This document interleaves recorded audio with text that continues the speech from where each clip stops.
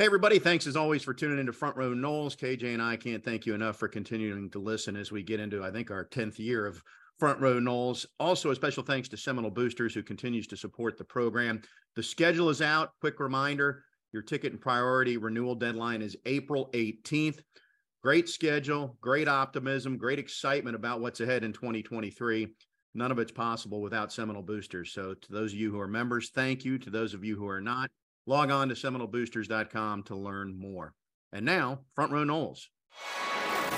Broadcasting from the Prime Meridian Bank Studios in the capital city of Tallahassee, this is Front Row Noles with Tom Block and Keith Jones. Front Row Noles is brought to you by Hobson Chevrolet of Cairo, Georgia. Get your best deal the Hobson way.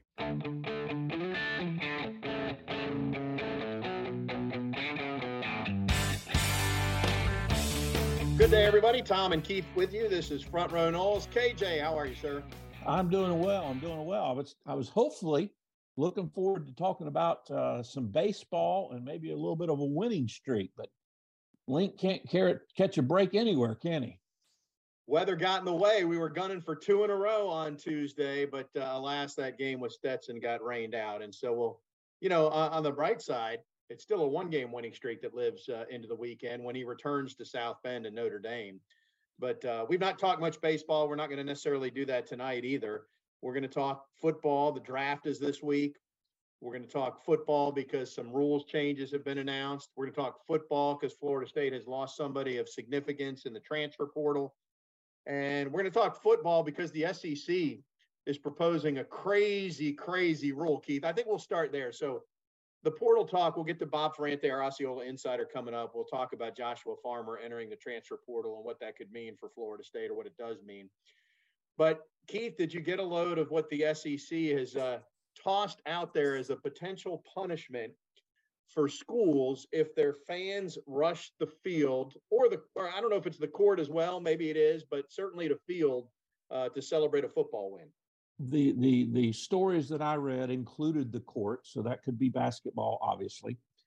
For our listeners that aren't aware, the proposal, I guess, I don't even think it's a formal proposal, it's just been talked about, is that if your fans do storm the field, then the next time you're scheduled to play that opponent at your home stadium, you will automatically have to play that at the away stadium, at the opponent's stadium. And my first reaction is the commissioner obviously is going to have to make the determination, because does that mean 10 people or 10,000 people? Who's got the counter? How many people does it take to rush a field and count? And secondly, I suspect, being around students as I am, there's a number of students that would do it just to say they did it, just so when they were graduating, they'd go to the other school and see what their stadium looks like. So I don't even know how you would enforce it. Well, then you have the imposters who would dress like the home team to rush the field just to incur the penalty for their rival, right? So again, that's another option. This would not apply to FSU Florida, folks, because that's not an SEC conference game. But let's take Florida, South Carolina. And Florida's had some tough times of late, right? So they get a win over South Carolina at home, and the fans rush the field in the Swamp to celebrate. And the reward for that celebration is that now they have to go to Columbia the next 3 consecutive years because they've lost the home game that they would have every 2 years in Gainesville, right? Am I understanding this correctly? That's understanding. But again, I go back to my point. The students that will be in the stadium on that given day aren't going to have to travel to South Carolina for the next game, should they choose to, because it will be 4 years away in that example. Yeah. And they'll be gone. And I like the idea. I mean, I applaud the thought process because I've been a big proponent. When Florida State's basketball started getting good, and we'd upset Duke when they were number 1 or number 2 in the country, or we'd whip North Carolina at the Tucker Center. I had people climbing over the broadcast desk. I got kicked in the head. I mean, it was not a pleasant experience. Very happy, very joyful, but not a pleasant experience. And someone getting injured, someone being severely injured is obviously a concern. I don't think this is the answer, but I do applaud the thought process. Maybe bad ideas will lead to good ideas. Well, that's what you like to say. I mean, to be fair, we do need to point out that Florida State's last home football game, the fans rushed the field. Now, again, this is an SEC proposal, not an ACC, but and that was panned by Florida fans. FSU folks said it wasn't about beating UF; it was about just having a good season and feeling like we're headed back in the right direction and all that. I just find it interesting. It's I don't know. To your point, you've been there on the basketball court when it's happened. I've been on the field of every school in the ACC, save for Duke, when they've rushed the field against FSU when they finally beat them. And I think that's a true statement as I think about it. Duke's never beaten FSU, so it hasn't happened there, right? Right. I'll tell you what we'll do. We'll get our Osceola insider Bob Ferrante, and we'll talk Florida State with him. But we'll get his read on this, talk about the rules changes, do that and much more when we continue right after this on Front Row Noles. Front Row Noles is presented by Hobson Chevrolet of Cairo, Georgia. Get your best deal the Hobson way. Now back to Tom and Keith. Welcome back to Front Row Noles. Tom Block, Keith Jones, and we're joined by our Osceola insider, Bob Ferrante, as we open up the Earl Bacon Agency hotline, the Earl Bacon Agency, ensuring your future together. All right, Bob, I know we have portal news to talk about, but Keith and I spent the first segment debating the merits of this proposed SEC rule that if your fans rush the field, the penalty is pretty doggone severe to lose a home game. I mean, you could, as much television revenue and dollars as each school is getting in the SEC, you could make it a $5 million penalty, maybe not $5 million, $2 million though, would be a better penalty, I think, than losing a home game. What do you think about this proposal? If your fans rush the field, hey, so long for playing that opponent at home till 4 years from now. And Jim Phillips may petition the SEC to say, look, if you guys want to give up the home game revenue, just give the ACC some money, because the ACC could use some revenue of its own. Hey, I like when fans get excited and storm the field, maybe not tear down the goalpost and then throw it in the river excited. That might be a little too much. But I do think there is something to say about fan safety and what's the liability for a university when fans go on the field and then they are injured. I do think we saw there were some fans injured at the Florida State-Florida game in November. I believe one of the members of the band was inadvertently pushed down and had to receive some medical attention. I'm sure there were some specific others. That was just one that I happened to see, underneath the stadium. So is this a real issue? Yeah, in the name of safety. I think you don't want to take away that fan experience, that moment of that jubilation of, I want to get down on the field and feel like, hey, I'm on the field and I'm celebrating that night, because we heard from a ton of Florida State fans about that specific win over Florida. That meant something as far as how far the program had come. So I get where fans are coming from, but I think also at the same time, the SEC is just looking overall at a broader safety measure. And I think I get where they're coming from.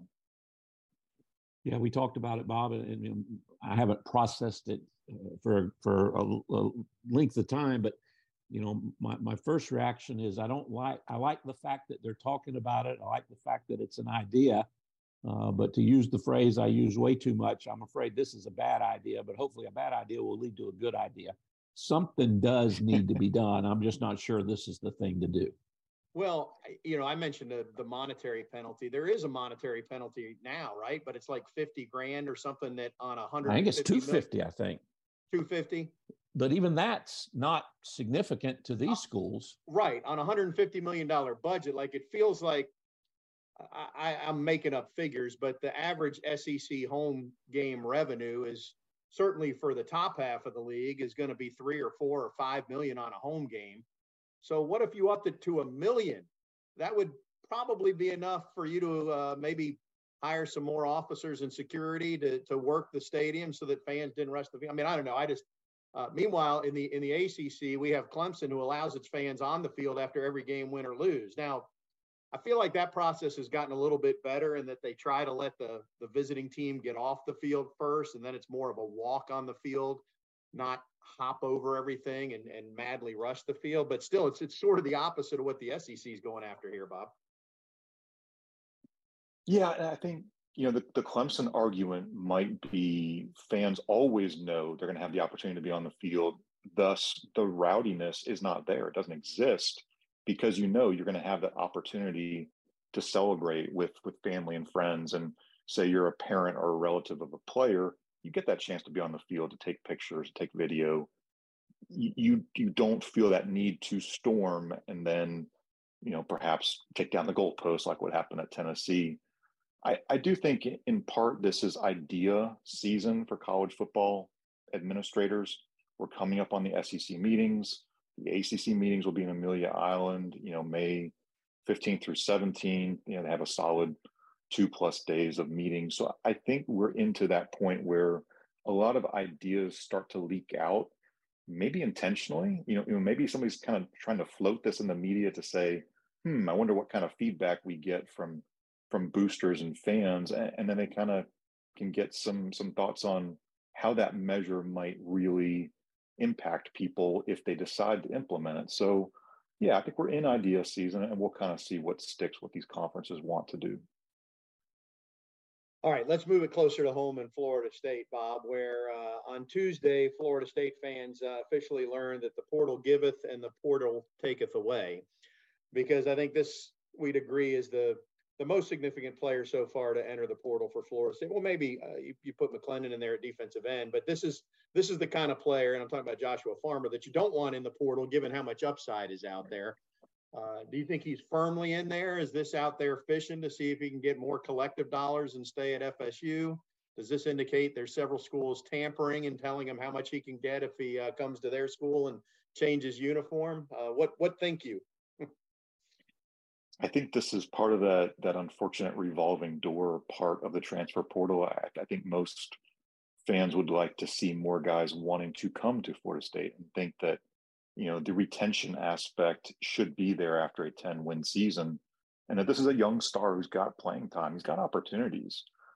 I've argued that at defensive end and defensive tackle, and KJ, you tell me if I'm crazy, if I'm wrong here, but you rotate so many guys. John Papucha said you want 5 defensive ends, for example. Odell, I think, would say he wants 4, maybe even more, to rotate. So who starts is not really that important to me, because you're going to get significant reps and you're going to get that opportunity to make the most of every rep. And that's on film. That's on film for scouts and NFL folks. And it's your opportunity to win games because you have that depth. Mike Norvell said before the spring, the national champion, Georgia, was a team that won because of its defensive front, that depth, that talent, that strength, what they were able to do as far as dictating the line of scrimmage. So specifically, what's going on? I think for the moment, we're left to speculate. Could he return to Florida State? I think that door is still open. Although I think in reality, he's going to move on. It's really unfortunate because I think what's best for Josh Farmer is honestly to stay. He's got a good friend in Daryl Jackson. He's got Corey Fuller, his old high school coach, on staff at Florida State. Odell Haggins might be the best defensive tackle coach in the country, at least the one with the most longevity, and a ton of guys he's put in the NFL. And then you look at just the opportunity to play. So if this is a pure NIL money grab short term, good for Josh. He can have that opportunity. But I'm not sure there's a better long-term opportunity out there. And pick whatever school you might have heard as a rumor where he could go, where he might be thinking they're going to have an opportunity for him. But I'm not sure there's a better fit for Josh Farmer. So I think that's what kind of frustrates me and maybe some Florida State fans specifically about this particular portal entry. We can talk about a Brennan Gant, a Steven Dix. Those are guys who maybe have better fits elsewhere, maybe have better opportunities to play as they kind of look at the backside of their college careers. With Farmer, it's kind of one of those head scratchers of, I don't understand the why beyond the potential of there may be more money elsewhere. Well, the other aspect of it, and I don't know the youngster, but it's been a fear of mine since this was announced, is strictly the immaturity, not being able to process. Look, I don't have to be a starter. I don't have to take 60 snaps. I get 45 snaps in a ball game at Florida State in a system that I do well. The NFL will find me. That's what they do.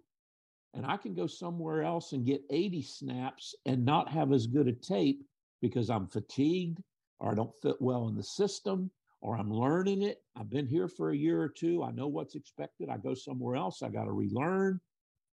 It's one thing when you're dating about appreciating and loving a coach, and it's another thing when you play for him. And in that aspect, all of that revolves around what I refer to as immaturity. Maybe there is some other situation. Maybe there's something that comes out. Maybe there's something we'll never know. But that's the thing that frustrates me and continues to frustrate me about the entire portal is you're putting 18, 19, 20, 21-year-olds in the place of having to make decisions that have an unbelievable material impact. And candidly, they are just not mature enough to make those decisions. And I think to your point, how many NFL scouts will be in Tallahassee or will be following the Florida State football this year because Jared Verse, Fabian Lovett, Daryl Jackson, name your name of guys, Trey Benson, Johnny Wilson, Jordan Travis, all of them are going to be playing for Florida State.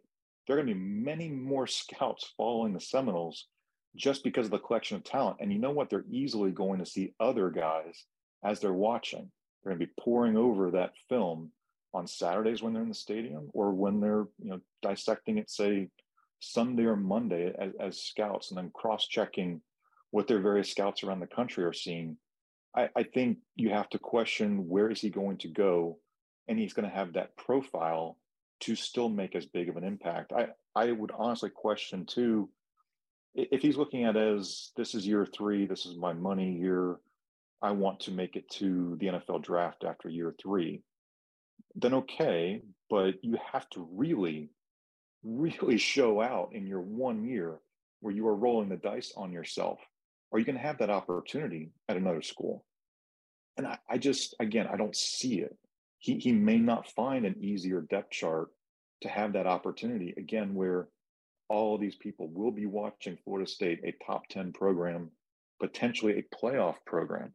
They're going to be playing LSU and Clemson right off the bat. There are opportunities for a guy like a Josh Farmer to show out. And whether you're to defensive tackle, whether you're starting, whether you're backup, you're going to get great reps. So again, this is the head scratcher. This is what I don't love about the transfer portal. KJ, I know you don't love it for guys like Zane Herring. Zane Herring's going to go find a home somewhere, and he's going to say, you know what, I loved Florida State, but I couldn't play there. Now I get my chance to go play college ball. That's where I love the transfer portal for guys like a Zane Herring, a Steven Dix, et cetera. For a Daryl Jackson, I just think to myself, what kind of advice are you getting? Who is honestly giving you the best advice for your future, for your next You mean Joshua Farmer? 10, 20 years? Josh Farmer. Sorry.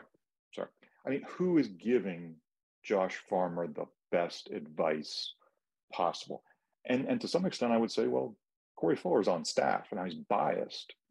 But Corey's his high school coach. He's known him a long time. There is the chance for a guy right there to give you great advice. And if he chooses to ignore it, so be it. But I think what we're all seeking is that why. What is the why as far as how you view your future? Wasn't there, so Daryl Jackson is his buddy, and I know we don't know about his waiver situation yet, Bob, but didn't Daryl Jackson, wasn't there a weekend before school started that he was potentially back in Coral Gables looking for more NIL dollars, and then he ended up, I mean, maybe this is wishful thinking that Joshua Farmer's trying the same thing here. I don't know, or am I just hallucinating and making that up? I think it was a social media storm, and it might have been Daryl Jackson posted something on Twitter or Instagram or whatnot, and that's where it kind of, flared up. I think we're going to have this kind of, these off seasons where there's uncertainties over what a young man or young woman wants to do with their life. And I think we're purely speculating here, but is somebody saying I'm worth more than the NIL that I have at a school? Am I in position to earn more potentially? That's a big question. I don't know. I don't have an answer for it. But I think that's sort of the Pandora's box of where we are with the portal, with NIL. And it's an open window. So a lot of people are thinking about their opportunities and what's next.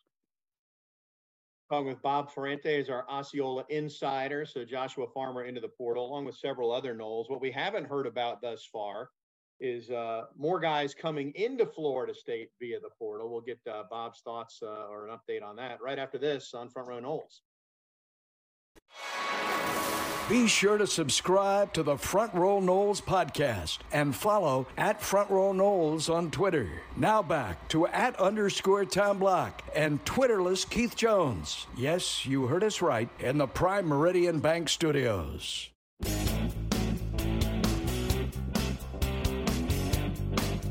Welcome back. Tom and KJ continuing our conversation with Bob Ferrante on the Earl Bacon Agency hotline or via the Earl Bacon Agency hotline. All right, Bob. So, I find it interesting. Florida State's done so well in the portal. And really, when you look at who's in the portal right now, it hasn't been a lot of A-listers. It's been a lot of fringe guys for the most part. So there's been this thought, FSU is going to go grab a safety and a linebacker and a receiver and now maybe another D tackle. But if you look at what's out there, I don't know that there's a lot much better than what's on Florida State's roster, which would justify grabbing somebody else. But what do you think at this point? And you don't have to get the guys committed, I guess, in the next few days, but everybody's got to be in the portal who wants to transfer in the next few days. How many do you know, what can you update us on in terms of what Florida State is looking at and doing right now? Yeah, I think by Sunday night, somebody's got to enter the portal.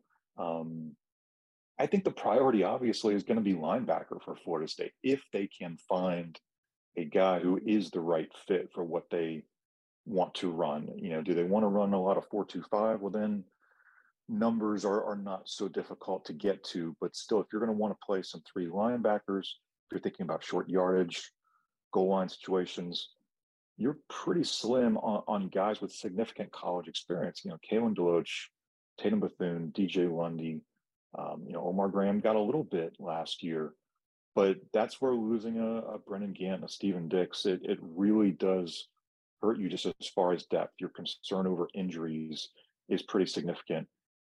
Honestly, Tom, to your point, I've reached out to a couple of players just blindly just to see if you get any response. Hey, are you interested in Florida State? I'm not hearing a whole lot.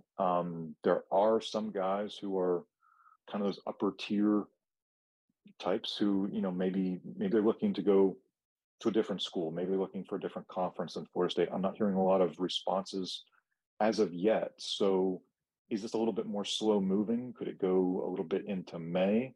I think so. I think the other opportunity that Mike Norvell might have is he might say, I've got some walk-ons on the roster who I might want to reward. Is there a Preston Daniels, CJ Campbell, Dante Anderson, somebody who is not on scholarship but has really performed well in the spring? And he says, well, now I've got an extra scholarship. If I don't find that linebacker, that safety, that whoever who just wows me in the portal, some years ago, that guy has not come in the portal, then he just says, well, I've got guys who are working hard on the current roster. I can give them a scholarship. I can give them a reward. And that makes everybody else on the roster feel good about somebody who's earned that scholarship. So, yeah, I think it's been a little bit more slow moving than we thought, but this is also this kind of unusual second window now. So we're not really sure what the precedent is with a second window, how it might play out, and how many players might take the chance to jump in. How many coaches might say, hey, I'm feeling good. How many might say, hey, I really need something. I'm going to go jump at this guy or that guy.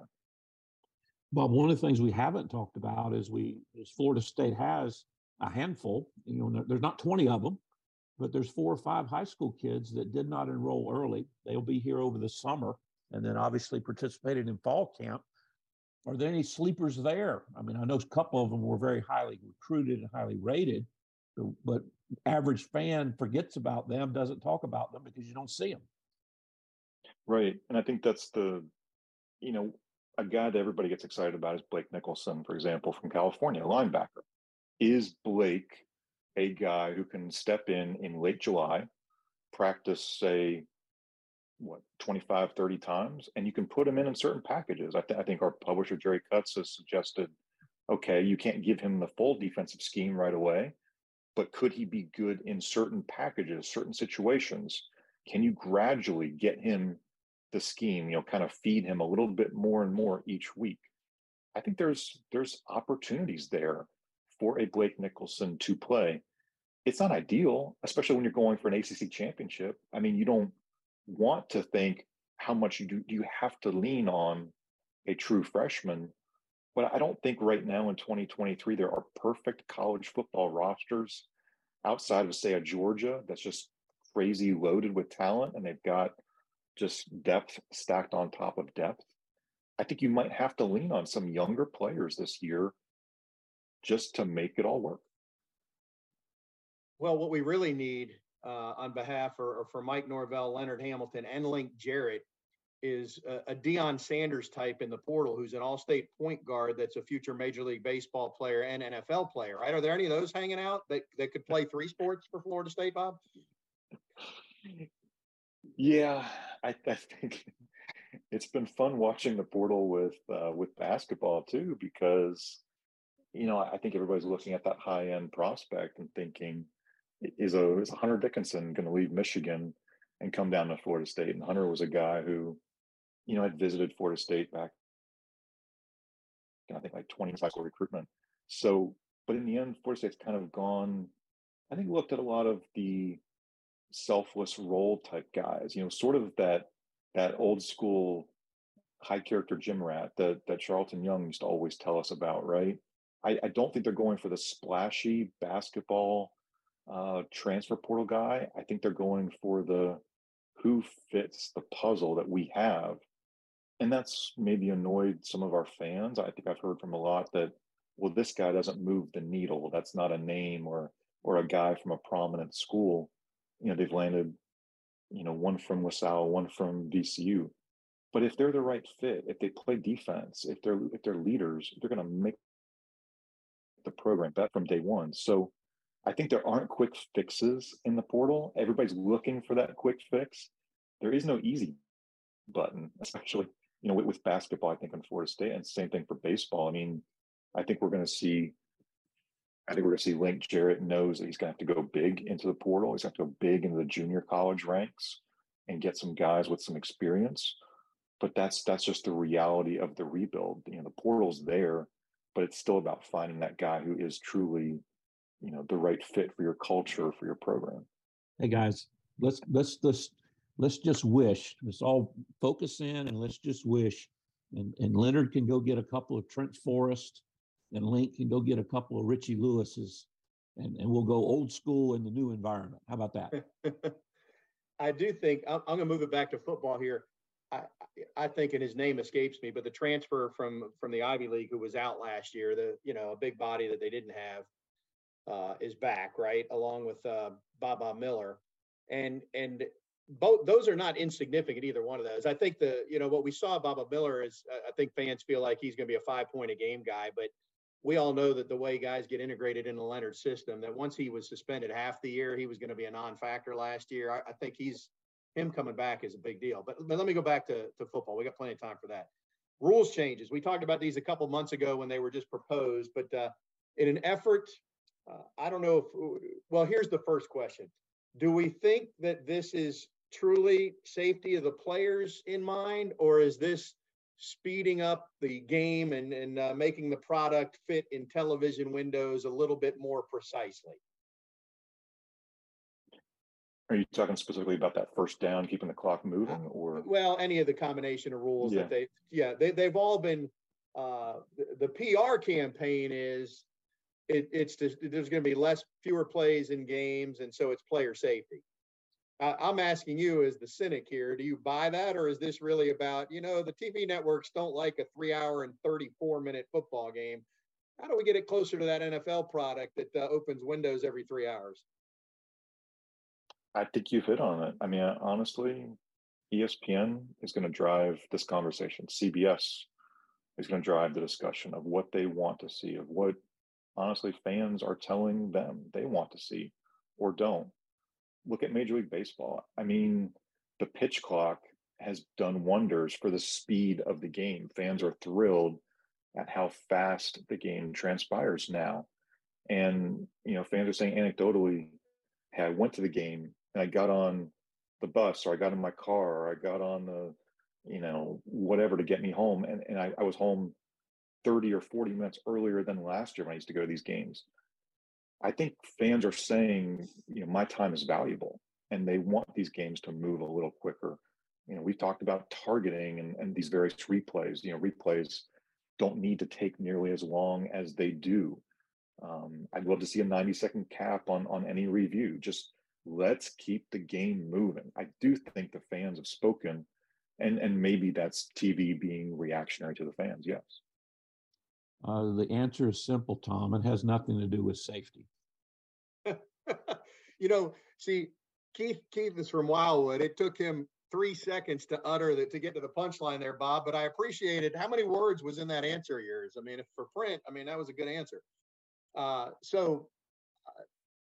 For those who don't know what the rules changes are, it's been a couple months if you haven't seen. So the first two are not as significant, but the same team can no longer call successive timeouts. So when you're icing a kicker and you have 3 timeouts left, you can't call all 3 in a row. You can just call one. And now if there's a penalty on the last play of the first or third quarter, instead of having an untimed down, you're just going to roll that into the start of the second or their fourth quarter and play it there. So that's minimal. The biggest change is that no longer will the clock stop until the ball is signaled in play by the official again after a first down, save for the last 2 minutes of the first half and the ball game. I actually like that. And they from the research they've done, I think they said it will shave 10 plays per game out for each team, something like that, 8 or 10 plays, or maybe it's 8 or 10 plays overall. I forget, but I think it's 8 or 10 overall. I think it's 8 or 10 overall. And, again, being the old guy, we used to play 10-game seasons. Then we went to 11-game seasons. Now we're at 12-game seasons. So if there is an aspect of player safety, 8 plays over 12 games is about a game. So if there is, and I don't believe there is, but I could make the argument if I was sitting on that side of the table, you're basically cutting down the exposure for each squad of a game in terms of potential injuries. But I go back to my original statement, my original answer. You can talk about player safety all you want to. This is about speeding up the game, making it enjoyable for viewers so you got more eyeballs, you can charge more for your commercials. What it could be about is the heart of the old guys trying to move the chains and rush to reset the chains and then reset the. Do you think maybe that's the health issue we're So what you're saying is we needed to have an age limitation on the chain gang. You can't operate the chain gang if you're over 30 years of age because you just can't move fast enough. That would be discriminatory, KJ. What I'm saying is in this day and age, why do we have 2 guys holding 2 chains? Why are we not doing this differently? But that's a different discussion. I think you've said this before, and I'm in agreement. If you're not going to have a limit on how many challenges and reviews there are in a game, then there needs to be a time limit on each review. And what I would say is, just put a play clock. Lord knows we have the red hat who comes out on the field during TV breaks, and he puts it up there, and we all know there's 3 minutes and 28 seconds left. Well, he could go out there on a replay and set the clock at 1 minute, and if it gets to 0 and they haven't figured it out, that's it, save for one challenge for each coach each game, which is basically, okay, this is the game. So take a couple more minutes to figure out, was he in the end zone or not? That would save. The other thing, and I don't feel like this has been talked about, soccer is continuous action, and we've had sponsor logos and plugs on the top of the screen forever. Why can we not shorten a 3.5-minute TV break to 2 minutes and then come back and put some more sponsor logos up there or split screen it or something in that vein? I feel like there's a way here to make everybody happy, but maybe not. It's about the dollar. And right, if ESPN's goal or CBS's goal is to say we need to keep this game moving, we want to prevent you from channel surfing from game to game, then the way to prevent you is to say, hey, we're going to take this 30-second break sponsored by so-and-so, but we're going to leave it here. And then you have a camera on the huddle. And we've seen the NFL do this. We've seen various NFL broadcasters. If this isn't anything that's just crazy out of the box. I think it is, again, about keeping fans' attention specifically on the broadcast, not channel surfing, not getting up to go to the fridge to go grab a drink. It's let's keep everybody's attention right there. But I do think for the fans in the stands, fans in the stands should appreciate this too. It's going to appreciate that experience. I mean, how many times have we talked about it too? You see that guy on the field, holding up his sign that says 3 minutes or whatever. It's that clock that I think drains so incredibly slowly, and you're watching it, but the rhythm of the game has just totally fallen apart. It's almost like another timeout is just built into those 3 timeouts that each team has. It kind of just ruins the flow of things to me. So I'm for anything that would speed things up just a little bit. Let's take some of those, let's call them officiating timeouts, those officiating breaks. Let's kind of minimize or reduce those from the game. He is Bob Ferrante, our Osceola insider. Bob, we appreciate the insight, and we will chat with you again next week. All right, take care, guys. All right, more Front Row Noles right after this. Be sure to subscribe to the Front Row Noles podcast and follow @FrontRowNoles on Twitter. Now back to @_Tom Block and Twitterless Keith Jones. Yes, you heard us right, in the Prime Meridian Bank Studios.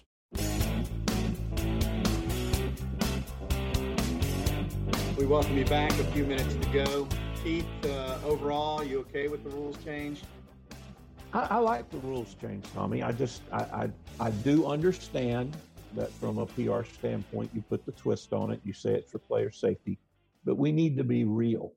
And the other part that continues to baffle me, we don't have time to get into it in a great deal, but have you read the recent articles coming out of the Pac-12 and the fact that we thought that their television rights deal was going to go down the tubes, and now they're talking about it might even be better than the ACC's. How can that happen? Who knows? Who knows? Well, it can happen because the ACC's is a dinosaur, and the fact that it was signed, the longevity of that contract is what makes it worse every day. But it seemed like such a good idea at the time. Isn't that amazing how things work? Yeah, well, I mean, we've talked about that part too. I mean, the main point being that if you got a product people aren't interested in, whether you're Swafford or somebody else, what kind of deal were you really going to get? So if you didn't sign for that length of time, maybe the ACC fractures years ago, and FSU folks would say, well, that's a good thing because FSU wouldn't still be in the ACC right now, right? Instead, as long as the league is held together, FSU's still in it until they find a way out.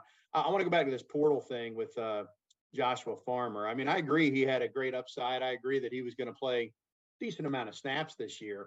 But if you look at the guys that have gone in the portal, certainly the ones since spring practice, which Bob talked about, some of them like Dix and Zane Herring and Brendan Gant, not guys that we're going to see the majority of their snaps on offense or defense. I mean, when we're saying, but that's the loss for special teams, that's a credit to them, but that means that they weren't going to see, they're not the biggest losses overall. I would say this, though. What about Derek McClendon? Just if you look at 2023 versus Joshua Farmer, which is a bigger loss for the upcoming season?